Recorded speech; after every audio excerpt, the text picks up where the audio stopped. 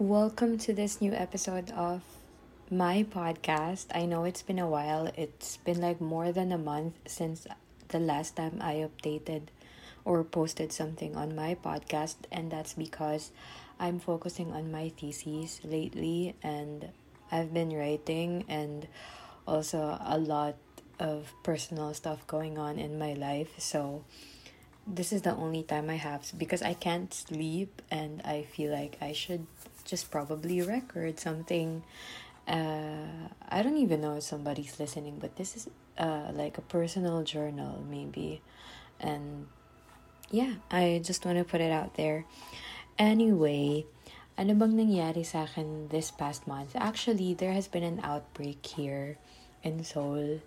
And nag-level 2.5, which means the protocols have been stricter and we are discouraged to go out. So like the past month, like the first few weeks of the past month was really difficult because we had to stay indoors, and the policy sa dorm has been very strict. So pwede naman lumabas, pero ayun nga lang, kung kailangan. So as much as possible, we stayed inside. We only go out and to buy anything or any stuff that we need. And then yeah, ngayon okay na naman, nag-relax na ulit, and then everything seems to be going back to normal, and hopefully hindi na ulit magka-outbreak kasi it really messes up plans because we're supposed to travel somewhere, pero ayun nga, dahil nagkaroon ng another huge outbreak, hindi na natuloy yun. But anyway, it's okay. Everything is going better now. But yeah, and I mean, Korea has been handling the pandemic quite well. I mean, I will be comparing it to the Philippines. And alam ko naman na advanced country to, so that explains it. But then, I don't know. Yeah. So, it's dito hindi ka naman masyadong mag-aalala compared sa atin. But yeah, anyway, this past month, my way of coping with the stress of writing my thesis is actually like random things, going to places as usual. Parang lately, meron kaming experience about biking, and it's my first time to actually, kasi niyaya ko ng friends ko na magbike, and I didn't expect that we would be biking in the highway. And never pa ako nagbike sa highway in my life, in my entire life. And usually it's a proper bike trail, like in a park or something. Pero that time we were going to the park, pero through the highway kami magbabike, and I was really nervous. I almost threw up. Like nagsisimula pa lang, parang gusto ko nang magsuka kasi, or yung iba yung feeling ng tiyan ko that time kasi kinakabahan ako. Actually, hindi ako kinakabahan kung sakaling maaksidente ako or what, but it's more of yung nervousness na baka may madamage akong property or makasagasa ako ng tao while biking. That's what I'm worried about actually. Pero so far nakarating naman tayo ng matiwasay at buhay naman tayo, pero nagbus na kami pabalik kasi I don't think I can, kasi gabi na rin, so I don't think I can actually like do it na pabalik kasi madilim na. And I have a hard time actually seeing at night kasi malabo yung mata ko, first and foremost. And then yeah, sometimes we would go to urban parks and have our picnic, and for as long as you're less than 10 people gathering or maybe just 3 people, it's okay. So yeah, we did a picnic. I think I have perhaps put that on my Instagram. Picnic kami with my classmates, so it was really fun. And yeah, so far, what actually helps me cope is kasi I never thought na I would be affected like emotionally or be feeling like lonely in this pandemic, kasi parang feeling ko I'll be the last person to be like that kasi I don't know. And apparently, I've been feeling it a lot these days kasi, alam niyo na, may mga nangyayari sa buhay natin na unexpected, and, yung mga decisions natin na nagli-lead to sometimes regret. So, yeah. Ang coping mechanism ko is actually watching TikToks. And eventually, I have been making TikToks myself. Nung una kasi na-entertain lang ako, pero eventually, I started making my own TikToks. But mostly duets, like, of songs. Kasi that's what I'm doing naman, like singing. So, yun yung pinaka-ginagawa ko. Kumakanta, or depende. Minsan umaarte, pero sometimes I just keep my TikToks private. Kasi, nakakahiya. Like, baka may mga taong nag-cringe. But sometimes I would post it on my socials. Especially when I find it good or, funny. Yeah. So, yun yung ginagawa ko or pinagkakaabalahan ko lately, aside from, trying to go out sometimes just to have a breath of fresh air. Something like that. Actually, ang dami ko pang... I just realized na we only have like less than 2 months here in Korea, and I feel like I've not done the tourist things. Kasi lagi kong sinasabi na matagal pa naman, ang dami pang pwedeng mangyari, so hindi ko muna mamadaliin. I haven't been to a lot of like, halimbawa yung mga K-drama locations. I really haven't been, or maybe I did, but hindi siya ganun ka-remarkable for me. But yeah, maybe one of these days would be going to K-drama locations, hopefully. I even haven't been to Kim Bok-chu's chicken restaurant kasi I've watched Weightlifting Fairy and I haven't been there. Ang dami ko pang hindi napupuntahan na gusto kong puntahan actually sa mga K-drama na napanood ko before, kasi the most recent ones I've been watching is yung kay Park Bo-gum, yung Record of Youth, and I was able to visit one of the shooting locations, which is apparently around our turf lang. And usually naman kung saan kami nag-hangout, dito kasi sa Iwa is just near Yonsei University, Hongik University, Sogang University. So, para tong U-Belt. So, maraming hangout places like Sinchon, Hongdae, and dito nga sa Ide, pwede rin naman. But yeah, usually mga shooting locations for Record of Youth are very familiar to me kasi we've been there and nadadaanan lang namin siya. But I never really got the chance to like take pictures kasi alam mo na, parang ang weird lang din na to take pictures or doing tourist things, lalo na wala na masyadong tourist, like halata, ewan ko, but people don't mind, like ako lang yun. But yeah, anyway, yung mga places nga dun, very common kasi usually dun kami sa mga areas na yun nagda-dine yun, or kumakain, or nag-hangout, nagka-cafe, ganyan. Kasi very common yung coffee shops dito, if I was able to mention that in my previous podcast, na sobrang common niya dito, like they all sa mga maliliit na corners or sa mga neighborhood, sobrang cozy ng mga coffee shops, and you wouldn't even want to go to Starbucks anymore kasi there are better places to hang out. Tapos yun, actually, hindi lang, if there is like a place or probably a restaurant that I would recommend for you guys to eat samgyupsal, it would be our favorite. Like, yung binabalik-balikan talaga namin is Chakan Pig Restaurant. It's in Sinchon area. If you're riding the subway, it's in Sinchon. It's Green Line, exit 8. Tapos, tatagusin mo yung, tatagusin mo yung, dire-diretso ka lang through the mall, and then eventually, basta maglalakad ka lang ng konti and you'll find it on the second floor. And we love Chakan kasi marami siyang choices in terms of meat, meron din siyang seafood, all kinds of things. Like, meron din siyang tteokbokki, kimchi, lahat almost ng Korean food. May fried chicken, may tonkatsu, may takoyaki, may odeng. So, all sorts of things. And mura lang siya. So, favorite namin dun kumain like once a month.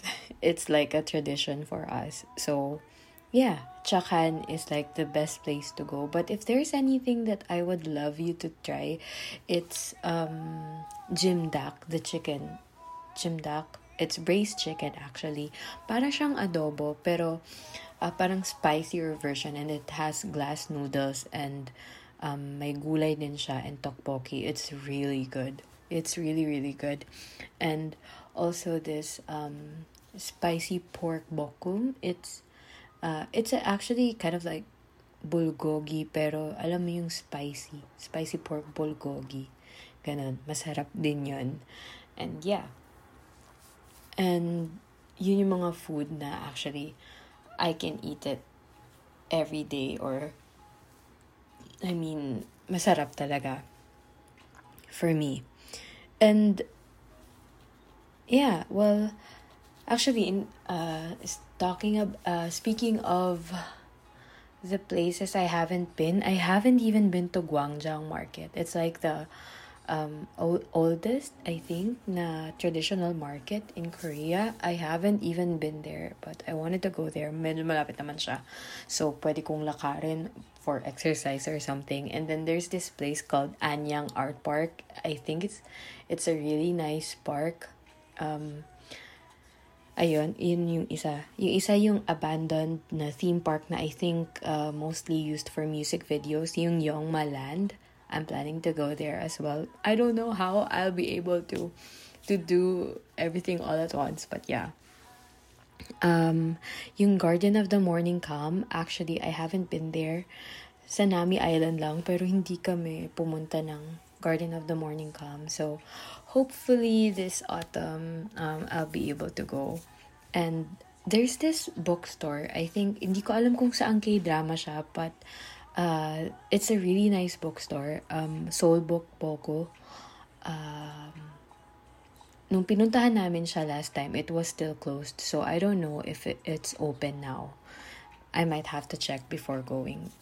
Also, last week since Chuseok holiday, so 4 weeks ng break. 4 weeks? Anong 4 weeks? 4 days. They have like 4 days of holiday. Yung Chuseok is like Korean Thanksgiving Day, or probably days kasi maraming araw siya. And people would actually go back to their province and visit their grandparents or their relatives from the provinces. Kaya usually empty yung Seoul kasi umuwi halos lahat ng mga tao. And usually we would take advantage of that kasi nga konti nga yung tao. We'd go around, pero hindi kami lumabas masyado nun, except nagpunta kami na Everland, and then we also went to Incheon for the beach kasi I've been wanting to be by the beach. I don't know, for some reasons gusto ko lang makapag-beach, and the nearest one we have is Incheon. Kaya ako nagkaroon ng picture sa airport kasi that's like the last station that we have to be in before kami makasakay ng bus going to the beach. So, subway, subway yung, yun yung station na last, Terminal 1. So, yun. Actually yung since I love like abandoned empty places, na-enjoy ko yung airport and yung kung gaano kakonti yung tao sa airport. It's eerie, it's kind of weird, pero gusto ko siya for some reasons. Sobrang empty ng airport. Like it was not the same like back then when we went home to the Philippines last year. It was packed. Pero right now it's like zero. Nobody's there. I feel like yung mga tao lang doon, yung mga talagang aalis ng bansa dahil citizen sila ng ibang country, or they're there to fly for business or studies. I don't know. Yeah. So that's what happened. And sa Everland naman, well, sa Everland, ang funny kasi hapon na kami pumunta doon and I only got to try, I think, 3 rides. Yeah, the one ride is dun sa Lost Valley, which is yung parang safari nila. And for the first time in forever, I was able to see a panda, giraffe. Ano pa ba yung nakita ko? Hindi ko, nakalimutan ko na yung pangalan ng animal. Pero, I mean, first time ko talaga makakita ng giraffe. I don't know if you've seen a giraffe nung elementary na nag-field trip, pero never pa ako nakakita ng giraffe in my life.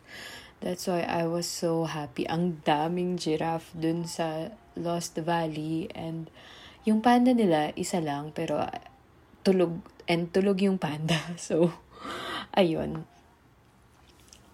Sobrang, I don't know, I'm so happy nung makakita ko ng panda. Hindi ko lang ma-release yung happiness ko because it would be weird.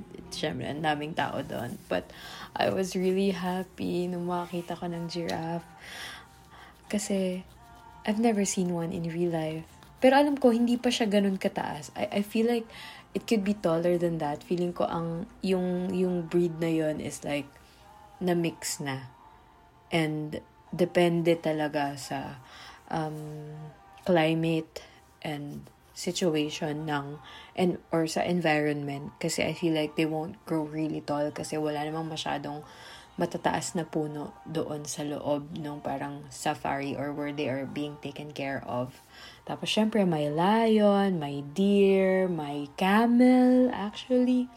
Oo nga, first time ko rin makakita ng camel, but like it's like I don't know, brown camel. Hindi siya yung katulad talaga na yung parang beige yung kulay. Parang, yun, brown yung ano niya, kulay ng camel.